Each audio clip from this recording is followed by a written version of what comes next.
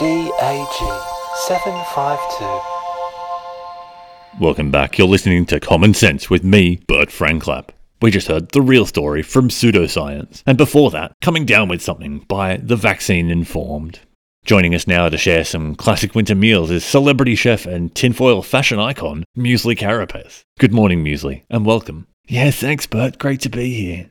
So, Muesli, what have we got on the menu today? Well, we're going to start with a nice creamy pasta that'll fill you right up and protect you against the oscillating frequency radiation the government is using as a mind control device. So first up, what we'll do is Sorry to interrupt you there, Muesli, but what did you say about radiation just now?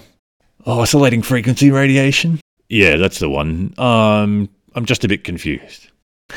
Well, you see, the government's using oscillating frequency radiation to switch on the mind control microchips in vaccines. So we're starting with a nice garlic-rich sauce because the allicin helps stop radiation from entering your body.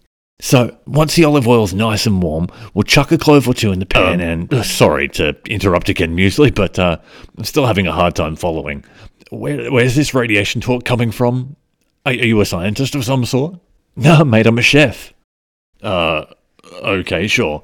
Maybe then we should just skip the radiation talk and get back to the food. What do you reckon? Yeah, sure, no probs, mate. So our garlic is getting nice and fragrant in the pan now, so we're going to add our tin of cannellini beans and just crush them up a little bit with the wooden spoon. That'll help to release the starches, that'll help to emulsify the sauce, and it also protects against the body scanning drones. Next up, we'll add some cherry tomatoes and they'll... Sorry, Muesli. Body scanning drones. Yeah, you haven't heard? The Aurelian government's scanning us all, copying our DNA so they can make clones of us. Right, but what does that have? You know what? Look, don't worry about it. What do we do with the tomatoes? Well, what we're going to do is cook the tomatoes in the pan for a little bit until they split and release those delicious juices. So those juices will form the base for our sauce, and we'll chuck in the pasta and a few cups of water, then just pop the lid on and simmer for 10 to 15 odd minutes until the pasta is nice and al dente. Oh, and don't forget to give it a few cranks of fresh pepper and a generous pinch of salt.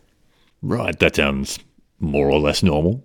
The salt helps bring out the flavour of the tomatoes, so you get that real acidic tang. And what about the pepper? Oh, the pepper makes your blood taste gross to the lizard people who run the banks. We'll be right back after the break with your Monday morning dose of thinly veiled racism. But first, here's Health and Wellness from The Scammers.